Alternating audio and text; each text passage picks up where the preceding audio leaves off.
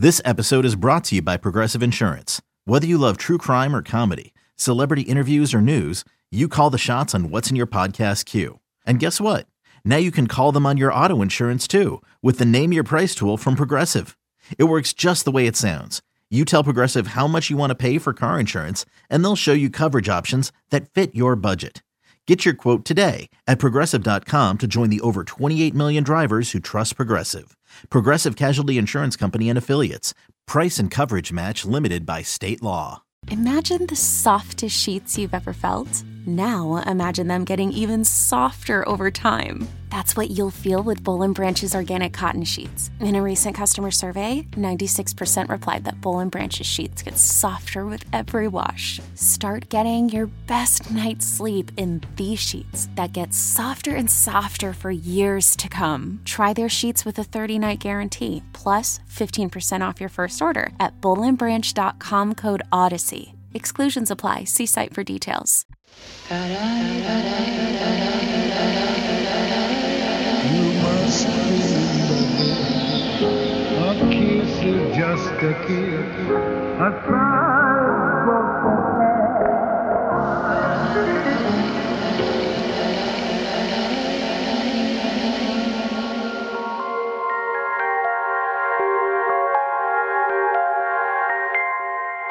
for Welcome to another episode of You Must Remember This, the podcast dedicated to exploring the secrets and or forgotten histories of Hollywood's first century. I'm your host, Karina Longworth, and this is another installment of our ongoing series, Sammy and Dino. Hey, let's you and I do a song together now. And it ain't all Candyman and Bojangles. A singer, a dancer, an actor, a comedian, an impressionist, and an author. Mr. Entertainment. Here is Mr. Wonderful. Sammy Davis Jr. My most important meal is breakfast. If I'm not home by then, my wife really gets angry. Dean Martin is just a little bit lazy. Prefers golf to work. Yeah. Ladies and gentlemen, Dean Martin.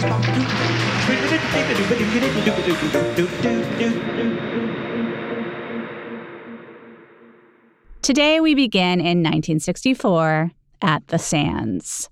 4 years after the onstage inception of the Rat Pack, Dean Martin is still headlining at the casino's Copa Club, but his act has become codified, maybe even calcified. Dino at the Sands, a bootleg recording of an average show at the casino, reveals that he was still modifying the lyrics to standard songs. 'Cause a kid or two I can always make out. 'Cause with my genie, it's instant pregnancy. And as long as it's free, well then it is all right. Yeah, it's all right. It is all right with me. These spoof songs remained a draw for Vegas audiences because the Sands was the only place you could hear them. Dino didn't bring this kind of thing into the recording booth.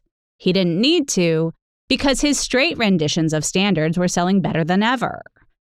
In the summer of 1964, Dean made his first recording of a song he had been singing for over a decade and a half, Everybody Loves Somebody.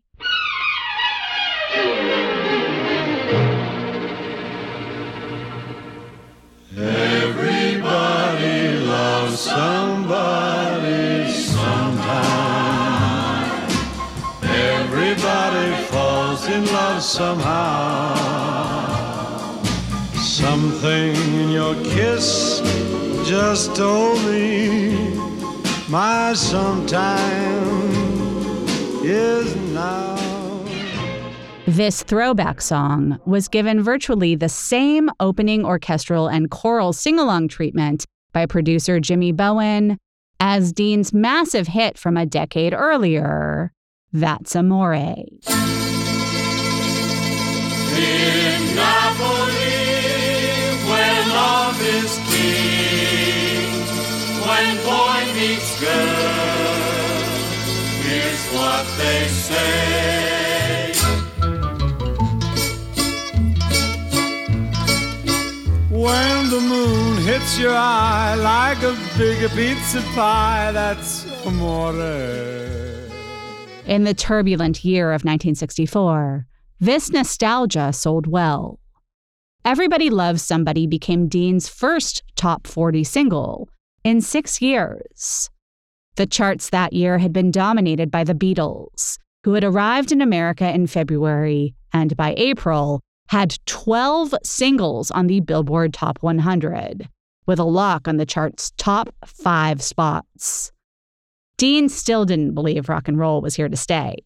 Nearly a decade earlier, he had managed to face the challenge posed by Elvis, and he didn't figure the Beatles to be a bigger threat. Dean promised his son, Dino Jr., a big Fab Four fan, that he'd, quote, knock your little pallies off the charts. Incredibly, on August 15th, Everybody Loves Somebody hit number 1, knocking A Hard Day's Night down to 3rd place. The album Everybody Loves Somebody became Dean's all-time bestseller, and over the next 5 years, he'd have a number of additional hit singles, including You're Nobody Till Somebody Loves You and Somewhere There's a Someone. The threat of youth was thus vanquished yet again. The next few years for Dean Martin would largely consist of proving that there was still a place at the center of popular culture for a middle-aged man. Increasingly a dirty old man, even as that culture was undergoing massive changes. A new generation would transform what was considered entertainment, while the civil rights movement increasingly put pressure on the gatekeepers of movies, music, and television to change what stardom looked like. Rather than change along with the times, Dean Martin doubled down on his now practiced act as a sleazy boozer, finding a very large, very profitable niche as a port in the storm for an aging generation that felt uncomfortable with the transformations of the 1960s. After his triumph in the Of the Moment update of Golden Boy, Sammy should have been poised to capitalize on changing times better than Dean. Instead, he found himself in the midst of more conflict than ever. Unable to fit into the emerging black pop culture mainstream, and yet still an outsider in the white entertainment world, Sammy found that he couldn't win. Desperate to belong somewhere, Sammy went looking for love in unlikely places, including from Richard Nixon. Join us, won't you, for the second to last installment of Sammy and Dino. Dean Martin made his last movie with serious artistic ambitions in 1963. Toys in the Attic, a Southern Gothic in which Dean was at best miscast, was a big money loser. After that, Dino showed little interest in challenging himself as an actor. Though he would appear in a few good westerns over the next decade or so, Martin's bread and butter as a movie star would now come from essentially playing himself. The high point of this phenomenon came the following year, when he mocked his persona in the masterpiece of vulgarity that was Billy Wilder's Kiss Me Stupid. In Kiss Me Stupid, Dean plays a singer named Dino, a Hollywood star and Las Vegas stalwart who gets entrapped in a scheme by two small-town songwriters who try to lure him into recording one of their compositions by using a sex worker, played by Kim Novak, as bait. The film featured Dino driving his own real-life custom Italian car away from the sands and its marquee with his actual name on it. The movie referenced his actual hit songs and the Rat Pack. At age 47, Dino was at the peak of his sexiness and comic timing, and he funneled both into playing a version of himself as the world's biggest sleaze. Or maybe the second biggest, behind the slimy lyricist/pimp played by Cliff Osmond. Kiss Me Stupid was a big flop. It was condemned by the Catholic Legion of Decency, even after Wilder made cuts to a scene suggesting Dino paid one of the songwriter's wives for sex. The movie truly goes further than any American sex comedy of its moment. But I think it's ripe for reappraisal today, as a film that understands something about toxic masculinity, decades before that term was popularized. Starting as a vulgar farce and ending as a kind of wistful body swap dramedy, Kiss Me Stupid is ultimately asking questions like, what does a culture defined on the one hand by hetero male desire and on the other hand by capitalism do to women, especially women who are considered to be commodities? And is it even possible for female people to find any kind of real pleasure or satisfaction in a world that either sexually exploits them or takes them for granted? But nobody seems to have gotten any of that out of it in 1964. More than any previous film, people watched Kiss Me Stupid and believed that Dean Martin was playing himself. That, perhaps more than anything, sealed the deal on Martin's conviction that people didn't really want to see him act.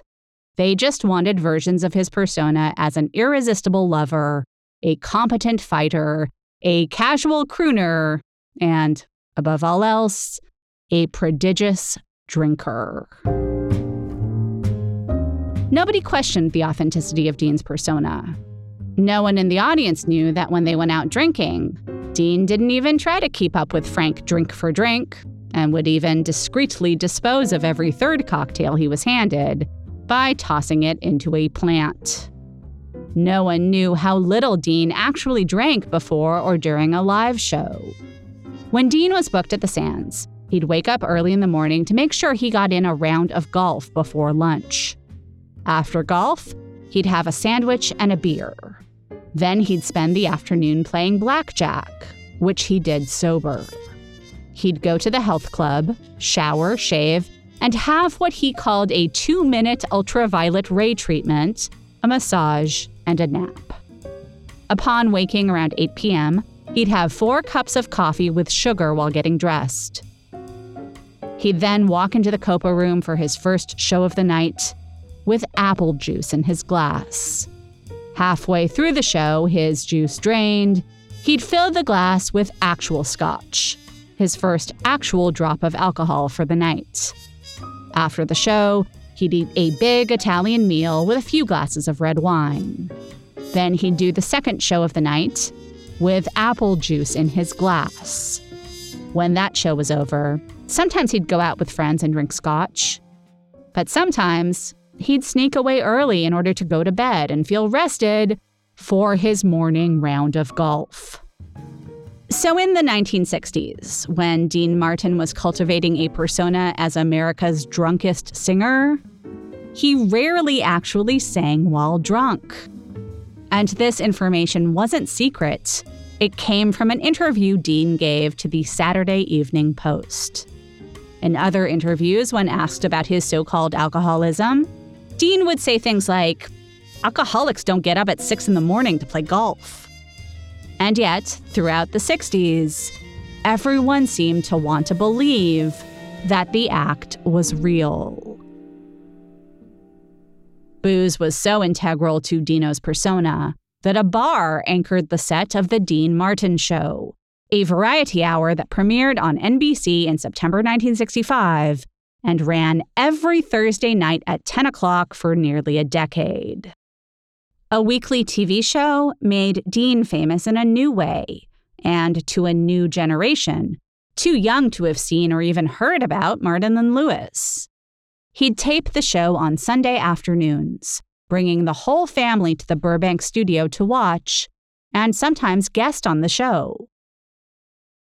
At this point in his career, Dino was threading a very tiny needle, managing to present himself as a family man, while also pushing the boundaries of bad taste and political incorrectness as far as he could. Almost right away, the network began pushing back. On October 20th, 1965, Dean used an Italian slur on air, which roughly translated to, "up yours." NBC thereafter promised to censor all future uses of the Italian language on The Dean Martin Show. By this point, Dean had all but quit the Rat Pack, as Sammy had a year earlier, by calling it a joke that had run its course. In 1965, Frank and Dean would make Marriage on the Rocks, a dull comedy, which would be their last movie together for nearly 20 years. Dean had been looking to go his own way for a while. A recording of a September 1963 Rat Pack show at the Sands, released as an album called The Rat Pack Live at the Sands, reveals a Dean who seems less willing to go along with the tone set by Sinatra than he was 3 years earlier. At one point, Frank seems to bully Dean into going along with a gay joke. Say, speaking of bars and all this kind of stuff, let me ask you a question. Yeah? How do you make a fruit cordial?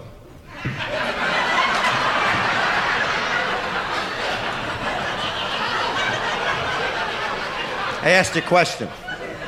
Be nice to him, I guess. Come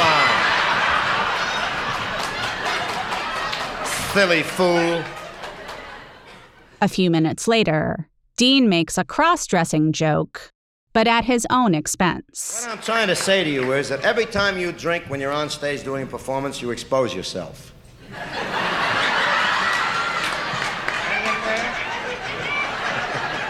I didn't know I was doing that. You didn't know that?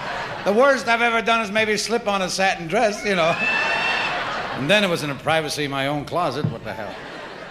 Audiences believed all the jokes about Dean's drinking, so it could have been perceived as dangerous for him to joke about wearing a dress in 1963. But Dean didn't care. Frank made gay jokes to shore up his own masculinity. In a world that was rapidly changing, and you have to remember that to many older people, the Beatles seemed unacceptably androgynous. Frank's remaining audience liked him in part because he represented a time when gender and masculinity seemed simpler, more cut and dried. Dean appealed to the same crowd, but the image of his masculinity was not something he showed insecurity about. Frank Sinatra's image as a tough guy, and whether or not being a tough guy was a good thing, became a subject of conversation after one night out in June 1966. Frank and Dean were joined by 7 friends at the Polo Lounge to celebrate Dean's 49th birthday. Hours into the party, after midnight, 2 businessmen named Franklin Fox and Fred Wiseman settled into a nearby table. At one point, Wiseman asked Frank to keep it down. They couldn't hear themselves speak. According to Fox, Sinatra's response included an anti-Semitic slur directed at Wiseman. Frank and his party then got up to leave, but after everyone else he was with had made it out the door, Frank came back and threw a telephone at Wiseman's head. By the time Dean caught up to Frank and dragged him out of there, Fred Wiseman was lying on the floor unconscious. Frank had fractured his skull. For 3 days, he was comatose and expected to die. But after cranial surgery, Wiseman began to recover. Knowing the Beverly Hills police wanted to speak to him about the incident, Sinatra went into hiding. That week, Sammy was asked about Frank's whereabouts by Dick Cavett. Do you know where your friend Frank Sinatra is? No, I do not. The last I heard, he was in London. Yeah. I wonder how he feels about this. He was subpoenaed, is that right? I don't know if he was subpoenaed or not. I don't know either. I don't want to... I do know that there was a subpoena out. I don't know if they ever caught him in terms of... No, I didn't mean it that way. I didn't mean it's a snide remark. I mean, I don't know whether they caught him in California or who they served Mickey Rudin. I don't know. Yeah. I do know that I don't think that whatever the circumstances are, that he ran out on a subpoena. I don't believe that, because I know the man, and that's what they're trying to infer, that he ran away from it. I don't think he'd do that. That doesn't seem like his style. No. He'd walk in 17 strong, What do you want? But I don't think he'd run out, man. He has never run in his life. Yeah. So why would he run for this, Dean also skipped town for Tahoe. He showed his loyalty to Frank by eventually calling the cops and telling them that he hadn't seen anything. The night of the incident, he had come home and told his daughter Dina, "Some drunk called us wops and Frank got mad. I told him, Frank, just let it go, who cares? I call you wop and dago all the time, but he got mad anyway." Dina asked him if anyone had gotten hurt, and Dean told his daughter, "I don't know. I don't know anything." There were other things coming between Frank and Dean.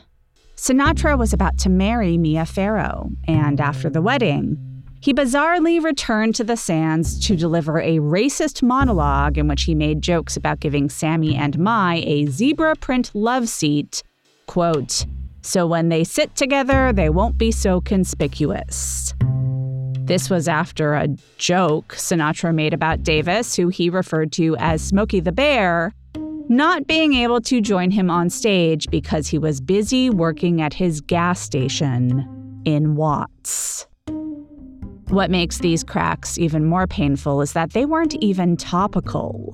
This was in November 1966, 6 years after Sammy and Mai's wedding, and over a year after the uprising in Watts. Frank was ridiculing his supposed friend for an audience of white tourists who he assumed wanted to lazily laugh at out-of-date racist stereotypes. For years, Sinatra had been riding on his reputation as an ally to African Americans, and he'd do things to legitimize that reputation going forward, such as opening up his home for a Black Panthers meeting in 1968. But he could also be patently racist on stage, as we've seen already. Attempting to play both sides, to make a difference that he believed in while also making money off of a presumably racist audience, he let Sammy fall under the bus. Sammy himself knew better than to accuse Frank of throwing him under.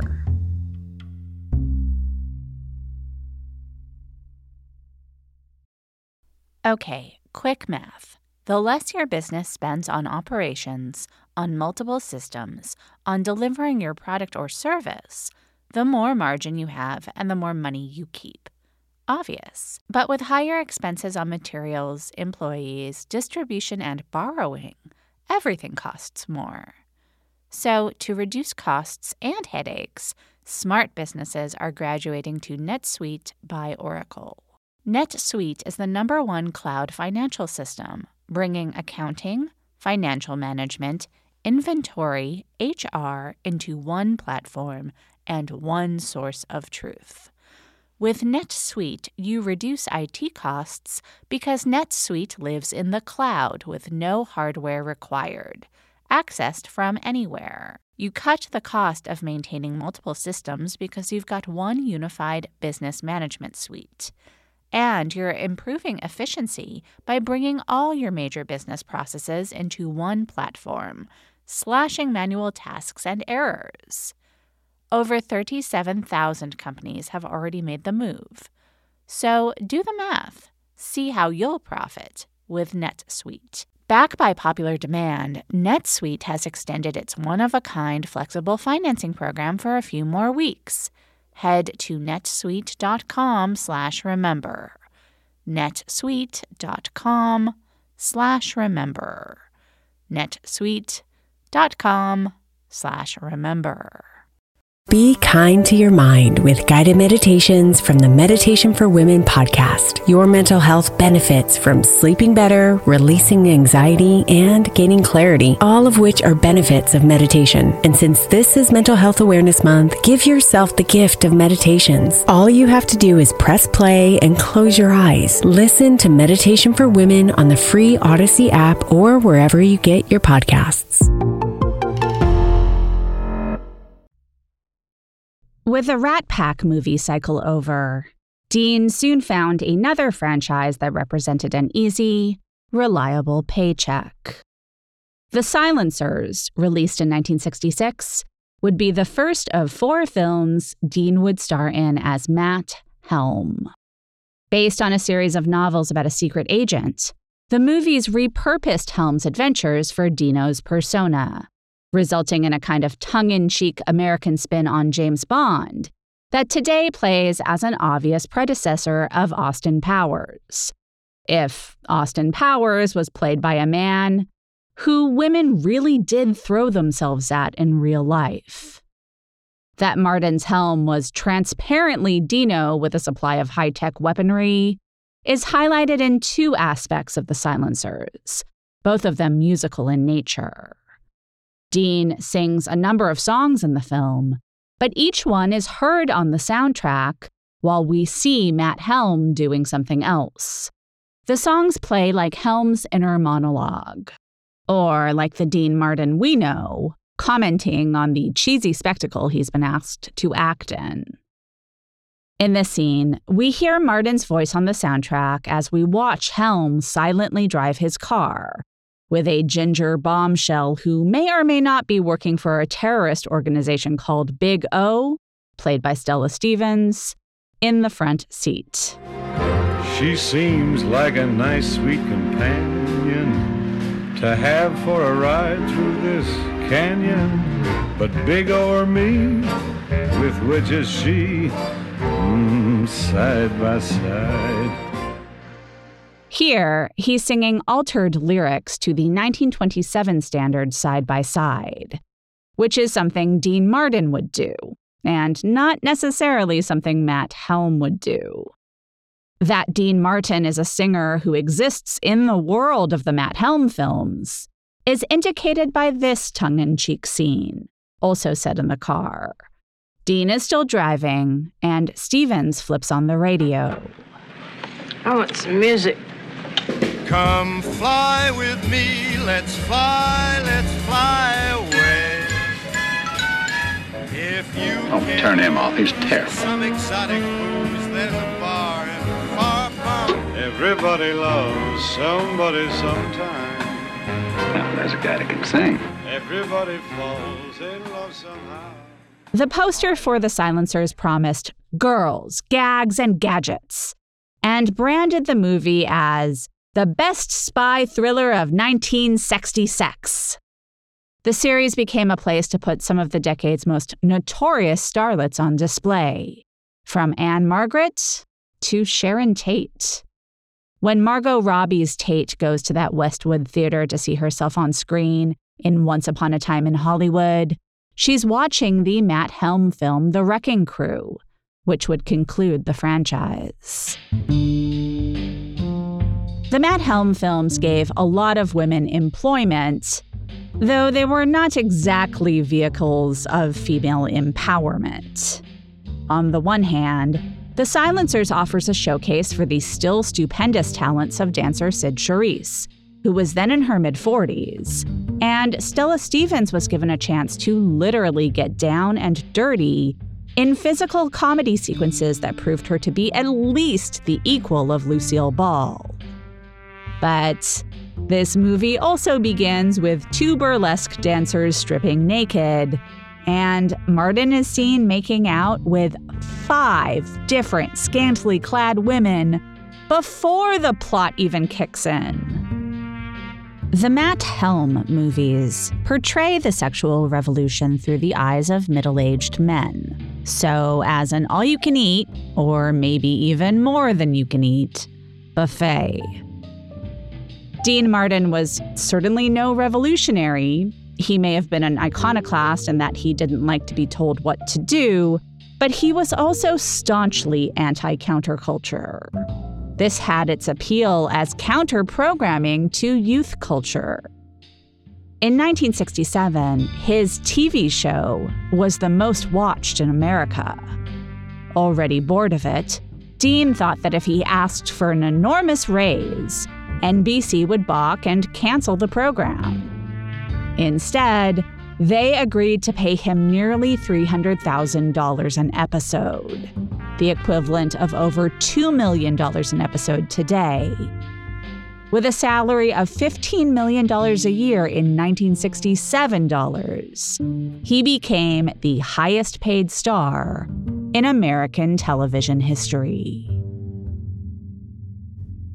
But within a year, his popularity started to wane. He'd have his last Hot 100 single in 1969. His second marriage was on the decline, too. Jeannie Martin gave an incredibly frank interview to Ladies' Home Journal, in which she complained that her husband was, quote, calculating and an impersonal man. He's cool and completely withdrawn. The interviewer asked Jean if she would, hypothetically, accept her husband having affairs in order to keep their home together. And she said, I do. I think that speaks for itself. There's an old country expression, I don't want to know. The thing I object to most is that he doesn't give more of himself to me. So when these other things come up, it hurts more because I don't get equal time. The truth is, I bore the hell out of Dean. I always bored him. Most women do. He's not a ladies' man. He's a man's man, and I like that about him. More than anything else, he prefers to be alone. Being with the children for more than 10 minutes bores him too. The point is, Dean was not, and is not, nor will he ever be, the ideal husband. He gives the minimum amount. Even while airing her frustrations with Dean, Jean was firmly in control of her family. In 1969, Dina landed a role in a movie called Young Billy Young, starring Robert Mitchum. Mitchum was an old friend of her dad's who had just appeared in a Western called Five Card Stud with Dean a year earlier. On the set of Young Billy Young, 21-year-old Dina developed a crush on 52-year-old Mitch.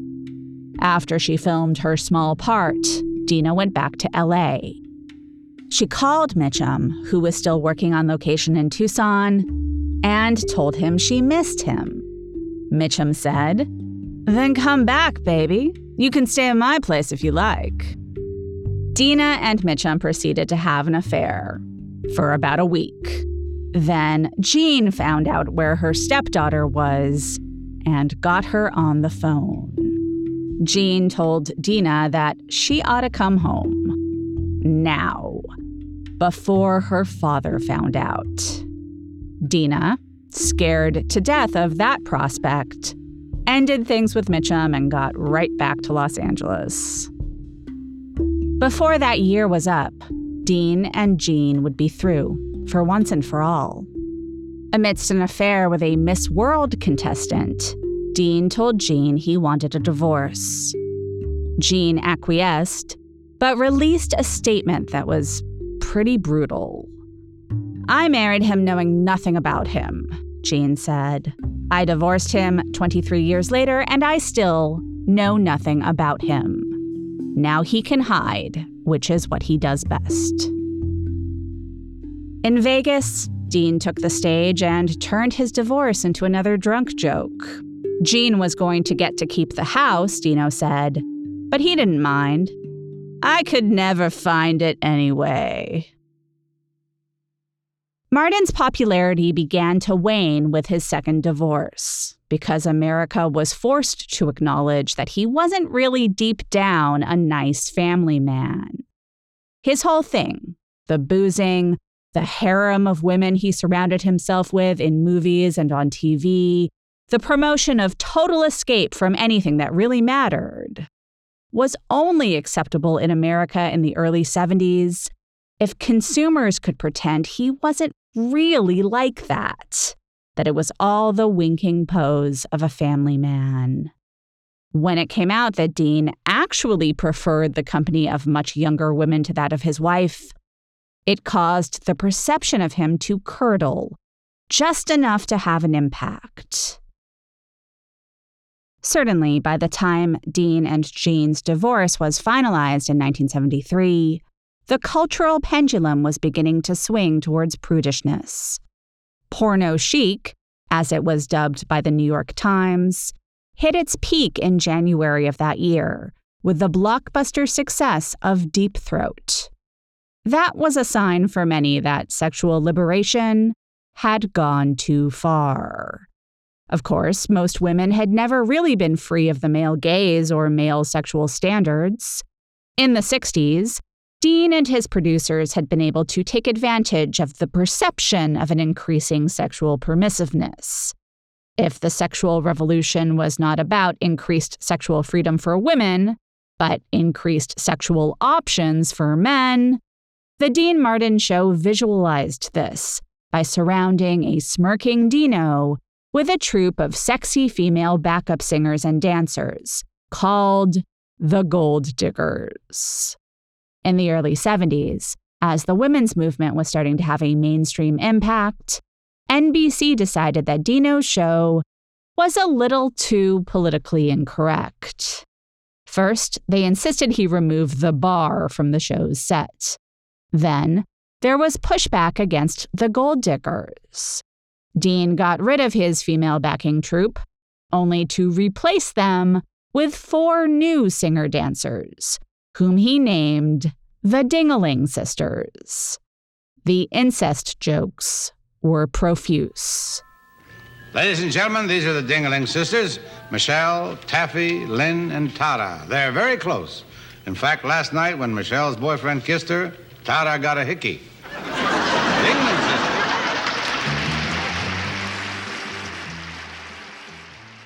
Immediately after this intro, the sisters, all dressed in skin-tight evening gowns slid up to their hips, began writhing on chairs while singing a breathy rendition of On the Good Ship Lollipop.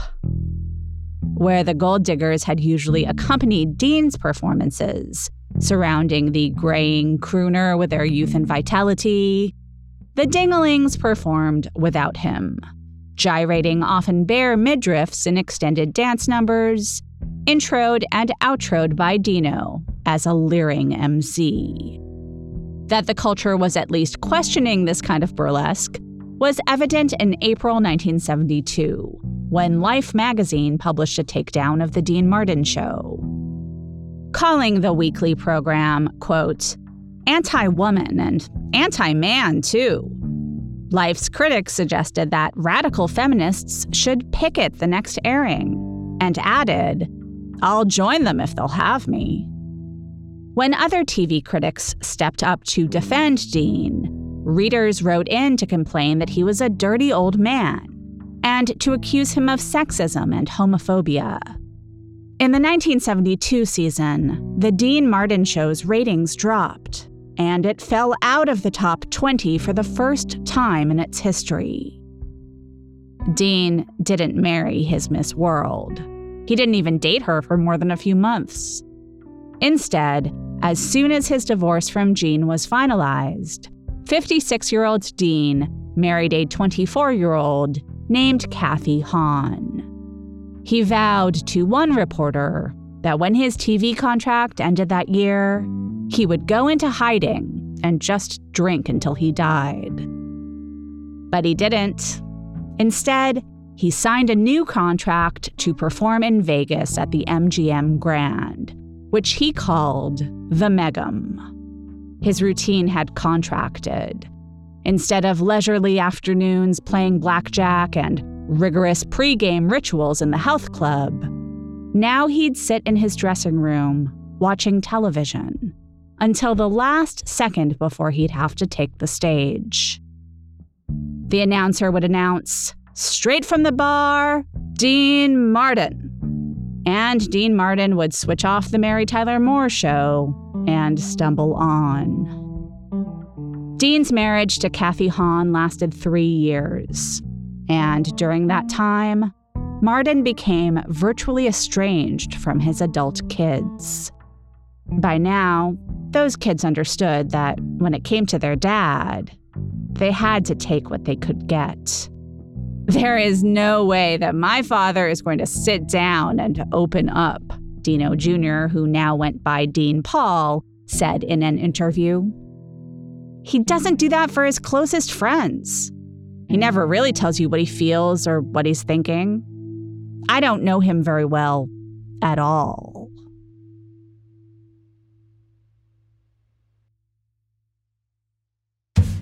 A year and a half after Golden Boy closed on Broadway, with civil unrest in so many major cities and a good deal of the white population suddenly interested in trying to understand why Black people were so angry, Hilly Elkins believed there was a market for a show that expressed that anger through song and dance, sexy entertainment.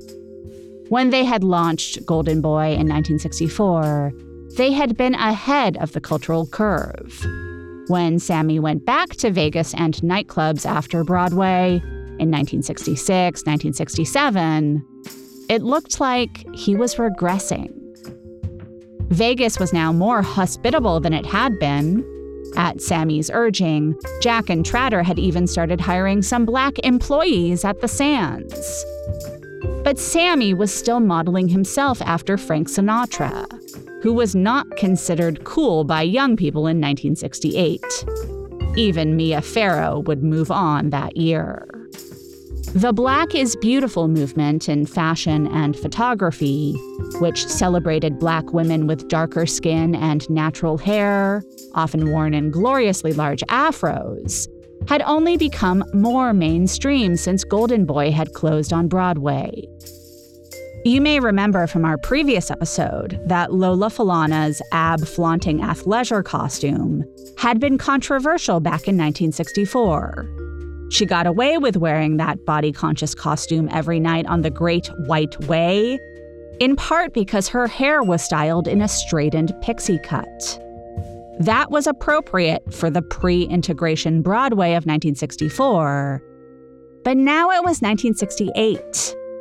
Sammy and Hilly began retooling Golden Boy to fit with the new times.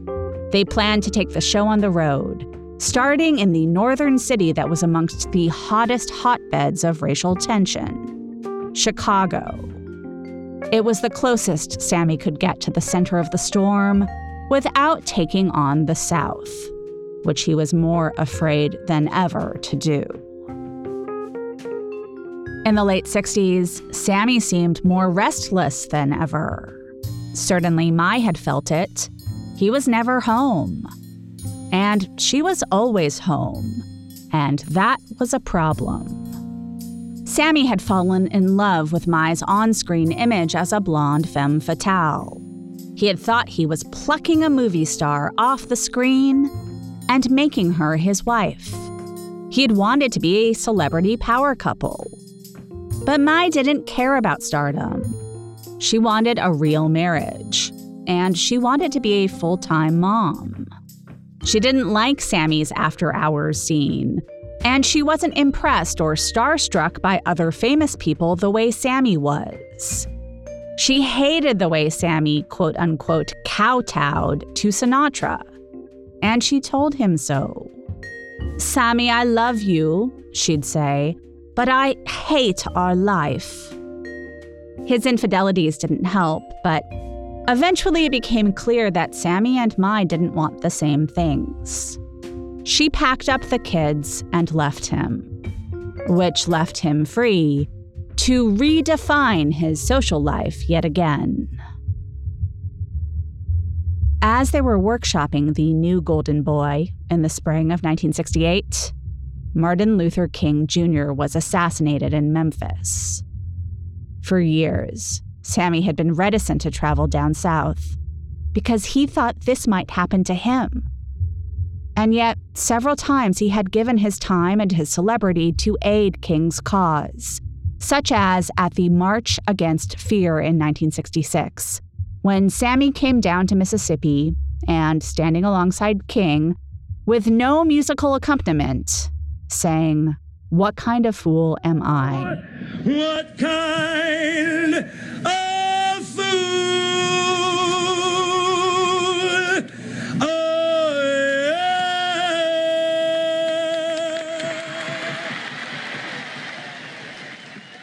In the hours after news spread of King's murder, a shell-shocked Sammy appeared on a number of national TV shows, asking viewers to remember King's message of nonviolence. He had been scheduled to sing "Talk to the Animals," a song from Dr. Dolittle, at the Oscars a few days later, and he announced that he would not attend. "I certainly think any black man should not appear," Sammy said. "I find it morally incongruous to sing 'Talk to the Animals' while the man who could make a better world for my children is lying in state." The ceremony was subsequently postponed, and Sammy attended King's memorial and then went to Los Angeles and accepted the Oscar for the Dr. Dolittle song. Sammy appeared at the Academy Awards in a black Nehru jacket, his hair just starting to grow out into a tight afro. Around this time, he gave an interview in which he explained his new look. So when people say to me, "Did you change your hair because of the movement?" I say, no. I changed my hair because it became a pain to straighten it all the time, and this is it. The one thing that I did because of the movement is I promised I would not wear Western clothes. Promised myself. That was my own commitment to myself. Now people say they put me down. Well, what's the, part of the black bourgeois and the white society say, what is he trying to do with the Nehru suits and his ring on his finger? That's exactly what I'm trying to do. I'm trying to disturb him, shake him up. Don't let him pigeonhole me, man, because I will not allow myself as a black individual to be pigeonholed. In this climate, the Golden Boy team felt all the more urgency to take a revamped version of their show to Chicago, a city in which Mayor Richard Daley had all but declared war on the city's black population, which included a range of activists, from Jesse Jackson to the Black Panthers, as well as the Blackstone Rangers, a gang whose activities ranged from violent crime to community programs, and who had acted as bodyguards for King. The Rangers invited Sammy to participate in their initiation ritual. He was honored, and then he showed up and discovered that the initiation involved letting each member of the Rangers punch him in the chest. Sammy felt that the black radicals who made him a literal punching bag didn't understand that he wasn't universally loved by white people either. At performances of Golden Boy in Chicago, white audiences sometimes booed him.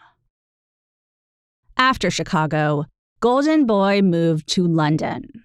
Sammy loved it there, especially in the late 60s, when he was able to hang out with rock stars like Jimi Hendrix and Mama Cass, dress like a Victorian dandy, and party in all of the druggy discos without raising eyebrows.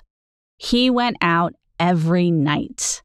He couldn't bear to spend a night alone.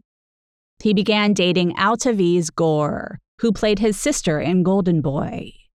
When Sammy and Alto first met, at her tryout for the Chicago show, Sammy had asked her what she thought of the city. Alto responded, "I got arrested going out on a date with a white guy. The cops thought I was a hooker and they picked me up." This made Sammy laugh. He cracked, "That's what we get for not sticking together." They returned to the U.S. together with matching afros. As much as he was newly committed to some kind of activism, some kind of identification with the younger generation that was pushing for social change, and to be identified as African American or Black, terms that had previously been foreign or anathema, Sammy couldn't resist joking about all of the above for white audiences. He'd appear on any talk show that would have him, frequently doubling over in laughter when the white hosts would make his race, religion, fashion, or activism the butt of the joke. he began appearing regularly on Rowan and Martin's Laugh-In, which skewered the counterculture from an almost entirely white perspective. One of Sammy's recurring skits was called Here Come the Judge.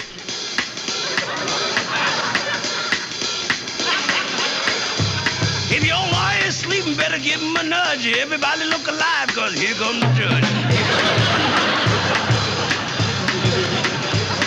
Order in the court, the Right Honorable Samuel Davis, Jr. presiding.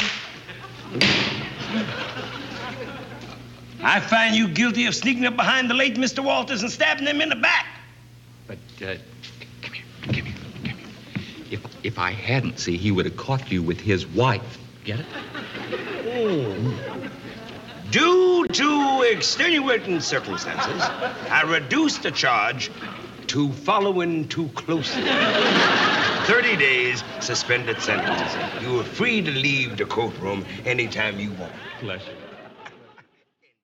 Especially within the context of the barely integrated Laugh-In, Sammy's judge caricature, performed with wide minstrel eyes and spoken in a put-on dialect, became another strike against him in the minds of some African-American viewers.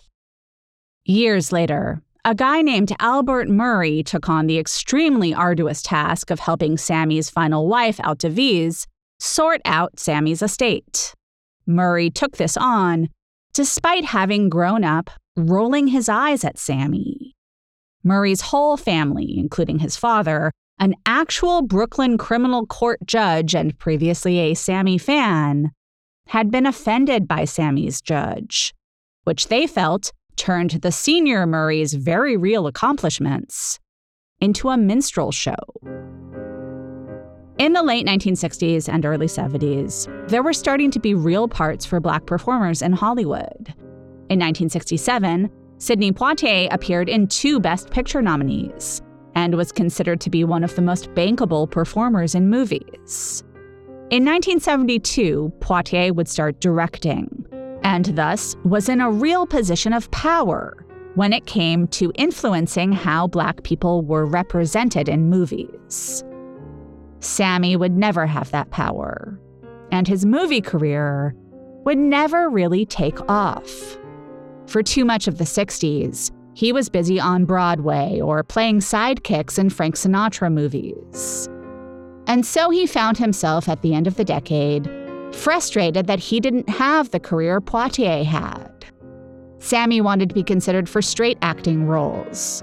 He also wanted to direct. Sammy tried to sell a biopic about a Black jockey, but by that point, Hollywood was deep into the Blaxploitation era and didn't think an earnest film about Black excellence would make money. Such was a typical catch-22 for Sammy Davis Jr.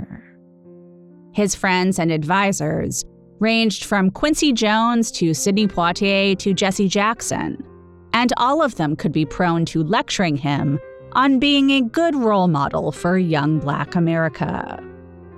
But ever in need of making a living, Sammy was dependent on the white establishment to open doors and pay checks. Now, it wasn't just the Black newspapers that attacked him for this. One night, Sammy's sometime girlfriend Lola Falana went to a nightclub where comedian Red Fox was performing. From the stage, Fox pointed out Falana and told the crowd about her relationship with Davis. Fox then called Sammy, quote, a white guy in black skin. Sammy also felt his supposed friends were patronizing him, and he bristled at the idea that they thought they could tell him what to do. Occasionally, he lashed out, trying to prove that he was his own man. One example of that led to his marriage to Altavise Gore. Jackson was one of a number of Sammy's friends who were encouraging him to marry again and to choose a Black spouse, even as he seemed to prefer spending time with white actresses like Jean Seberg and Romy Schneider. Of Sammy's known Black girlfriends, it seemed most likely that he'd marry Lola Falana. But Sammy zigged instead of zagged, instead proposing to Alto. One of his biographers suggested Sammy chose Altovise because he knew he could dominate her. He knew she wouldn't be able to stop him from his social and sexual pursuits outside of the marriage. Unlike so many people in his life, she wouldn't tell him what to do. The marriage took place at the Philadelphia City Hall one day in 1970, when a golf tournament Sammy had been scheduled to participate in was rained out. They moved into Sammy's new mansion in Beverly Hills, which had previously belonged to Tony Curtis and Janet Leigh. Finally, Sammy had hooked up with a woman who shared his interests, namely stardom and spending. One week, Alto spent $5,200 on groceries. Even with the copious amounts of lobster and caviar their household consumed, this was hard to explain in the early 70s. This would be roughly $34,000 today on groceries. Sammy commented, "I was almost proud of her."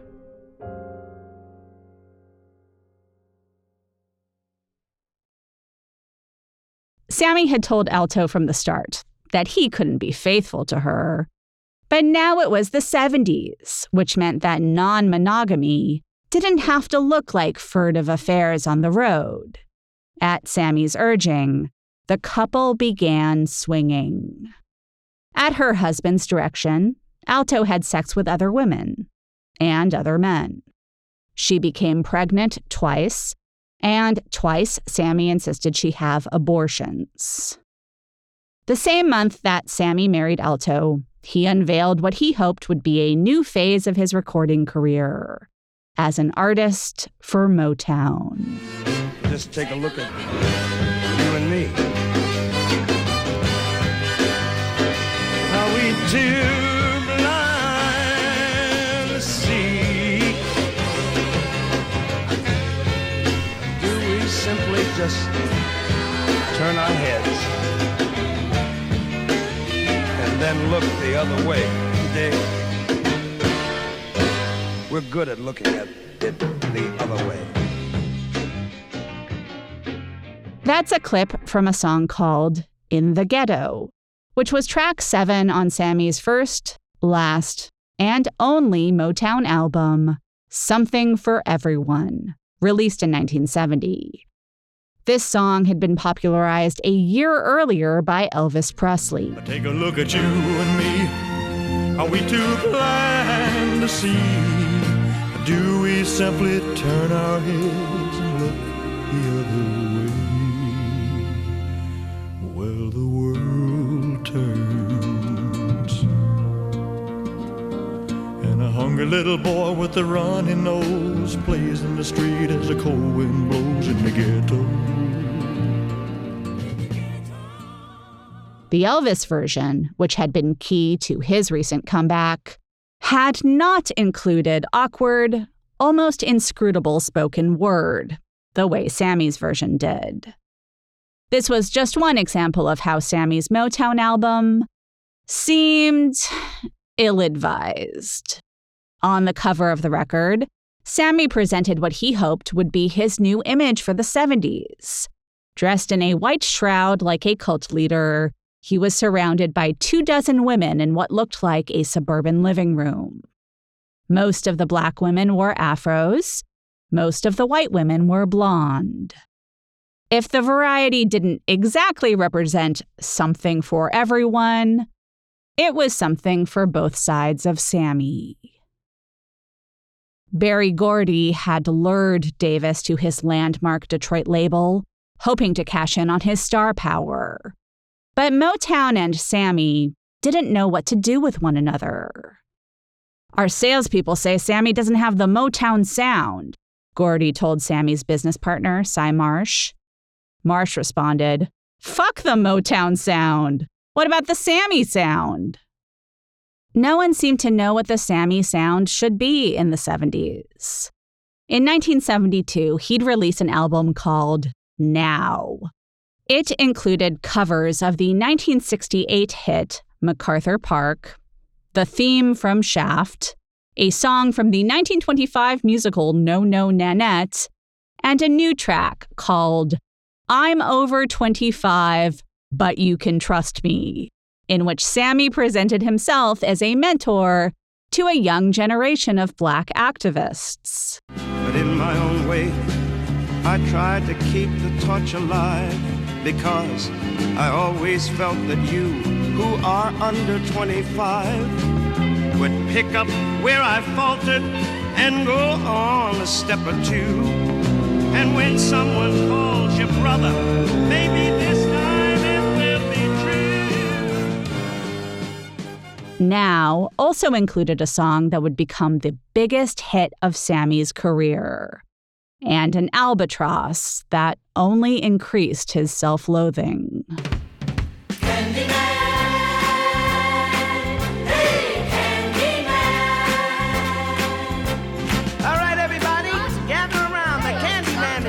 What kind of candy you want? Sweet chocolate, chocolate malted candy, gumdrops, anything you want. You've come to the right man because I'm the candy man.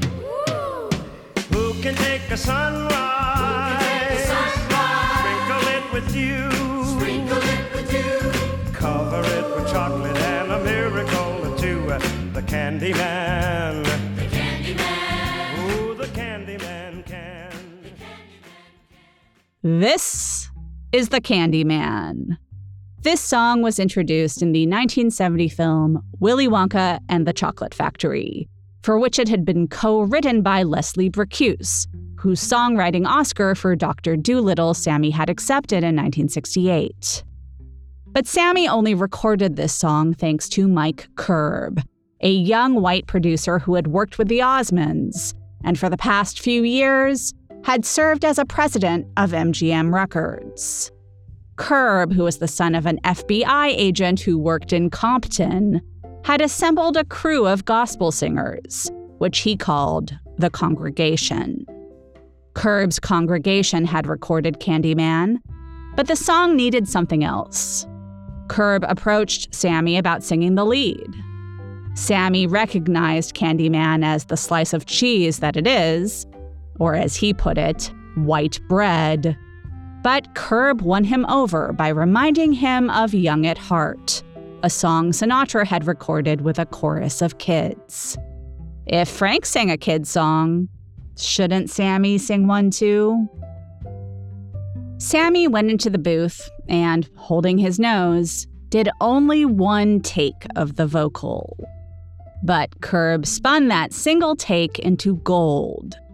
Literally. In June 1972, the single became Sammy's first #1 on the Billboard charts, and his first top 10 single since Something's Gotta Give in 1957, and finally, his first gold record. It would also be Sammy's last hit single, but he didn't know that yet. In the meantime, Candyman worked wonders on Sammy's ability to tour, and thus to make money, at least in the short term.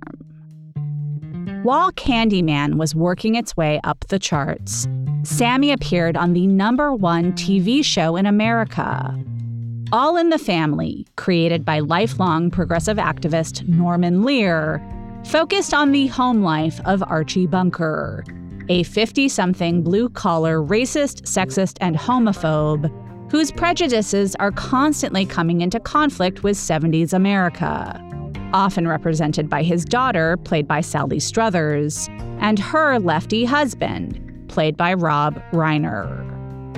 The February 19, 1972 episode of All in the Family revolved around Bunker's chance encounter with Sammy Davis Jr. Sammy, playing himself, leaves his briefcase in Archie's cab and shows up at the Bunker residence looking for it. Because Archie had given it to the cab company's Lost and Found, Sammy is forced to wait with the Bunkers until it can be returned to him. The episode is scripted, But the spectacle of Sammy grinning at and good-naturedly joking with a white man who idolizes celebrity but can't stop himself from spouting racist bile feels like a glimpse into Sammy's real life. What was Archie Bunker, if not a composite of the aging working-class white American, who, as late as 1972, still thought that the Rat Pack was the epitome of cool, and that loving Sammy Davis meant that they couldn't possibly be racist. Well, Mr. Davis, I want to tell you, it's a real honor to have you in our home. Thank you. Breaking bread with us this way. I was just saying to my family before you come in, I said Sammy Davis Jr. is maybe the greatest credit to his race. Well, thank you very much. I'm sure you've done good for yours, too. I tried. Here we are! Oh, thank you, Mrs. Bunker. This episode of television is absolutely insane. It's really difficult to square All in the Family with our 2021 idea of a productive conversation about race. Archie Bunker's prejudice, which is portrayed as almost unconscious, is the butt of most of the jokes in this episode, some made by Sammy. Now, no prejudice intended, but, I always check with the Bible on these here things. Oh. Yeah, I think that, if God had meant us to be together, he'd have put us together. But look what he's done. He put you over in Africa, he put the rest of us in all the white countries.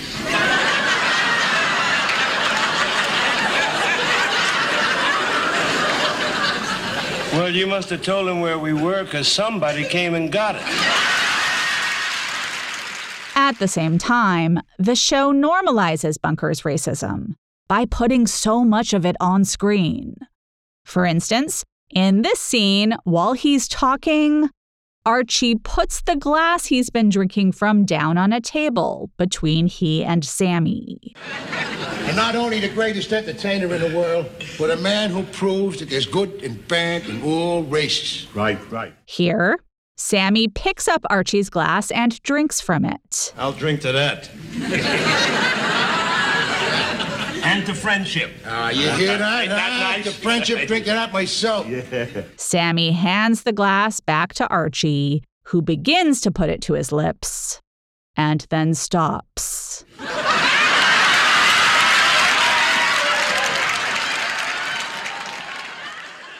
The studio audience explodes while watching Carol O'Connor play Archie's revulsion, and then his shame upon realizing that major celebrity Sammy Davis Jr. watched him balk rather than let both of their lips touch the same glass.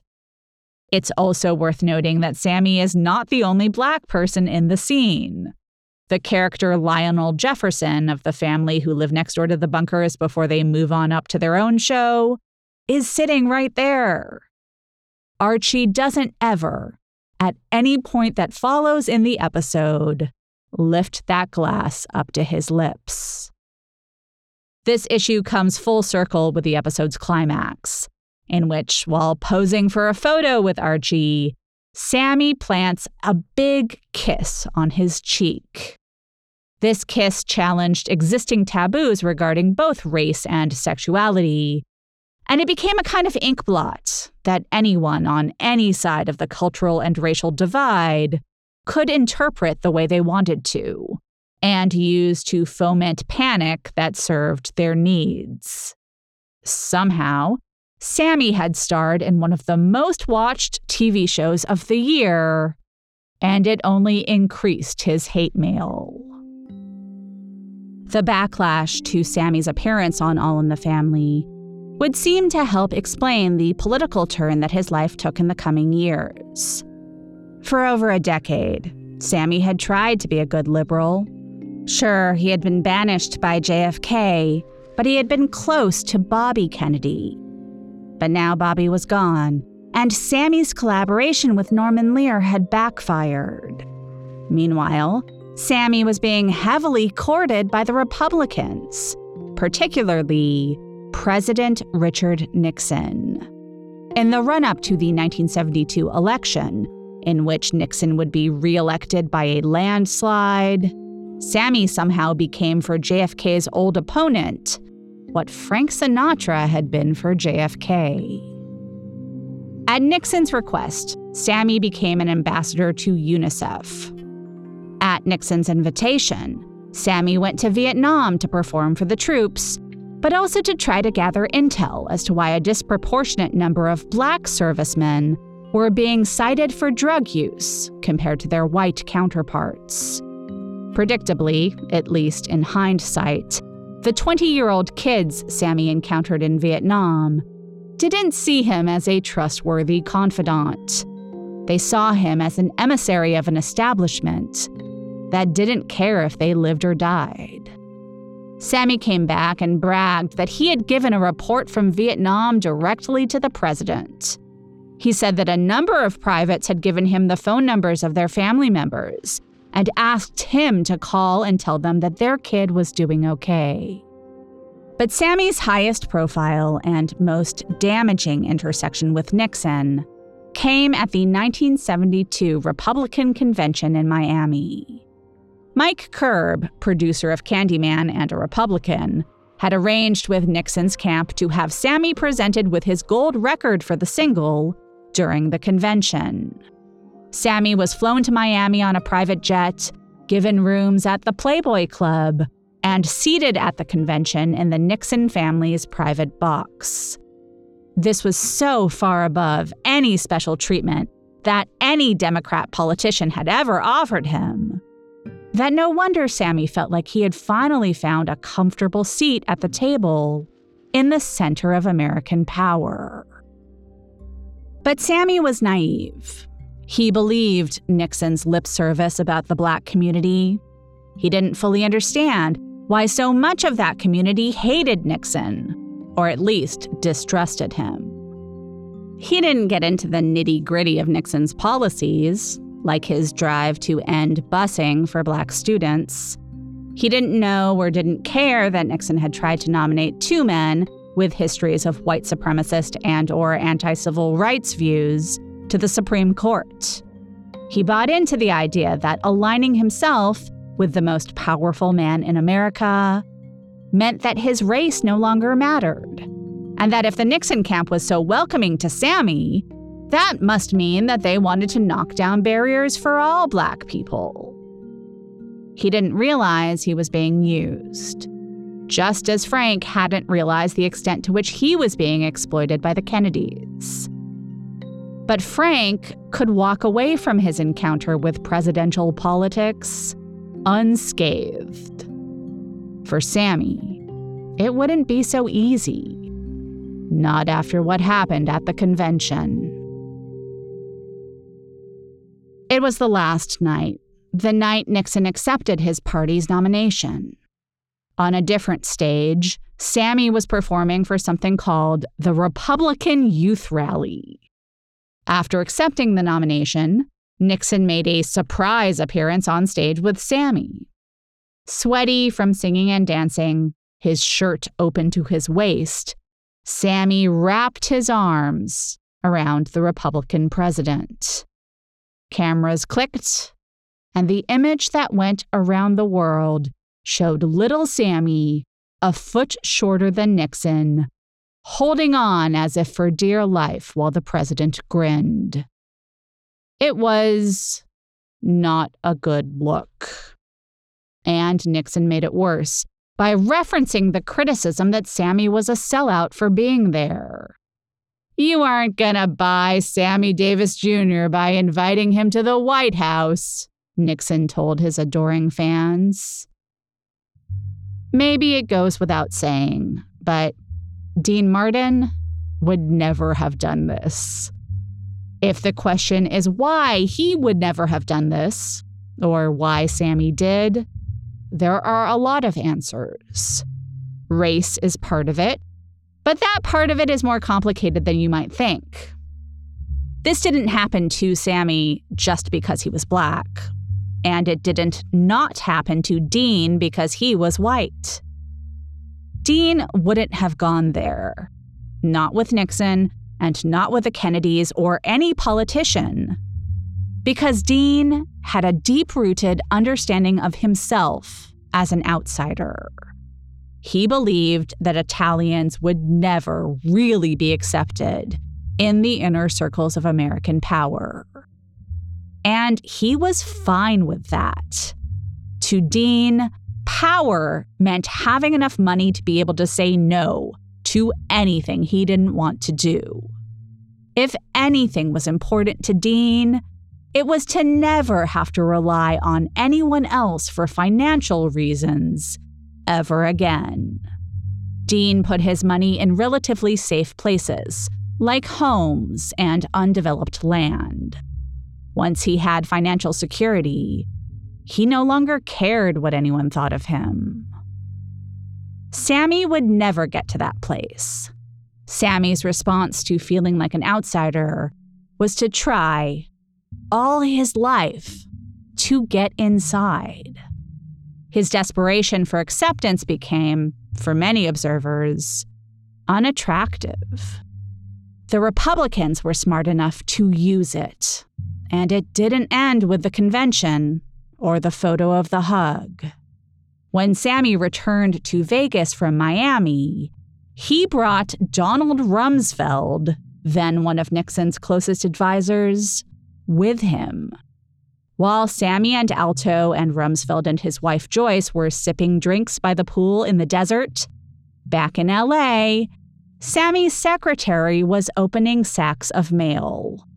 Some calling the man who had hugged Nixon an N-word, others calling him an Uncle Tom.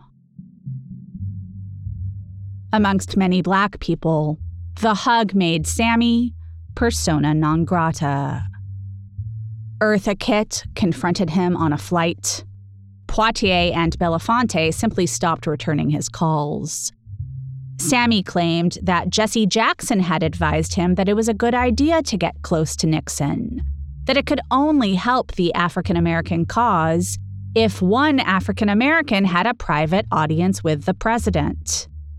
But then, when Sammy appeared on stage at a gathering of Jackson's Push organization, the crowd booed him. Sammy attempted to win over his haters. Disagree, if you will, with my politics. Good,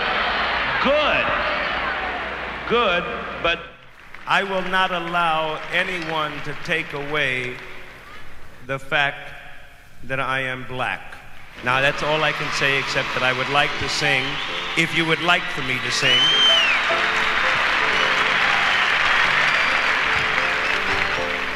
Whether I'm right or whether I'm wrong, whether I find a place in this world or never belong, I gotta be me. He won over the crowd with his voice, but the boos had left an indelible mark. Backstage, he told Cy Marsh, "Fuck 'em. They don't want me. I don't want them." The aftershocks of Sammy's very busy 1972 would be continued to be felt for the rest of his life, a period we'll get into next week in our final episode of Sammy and Dino. Join us then, won't you?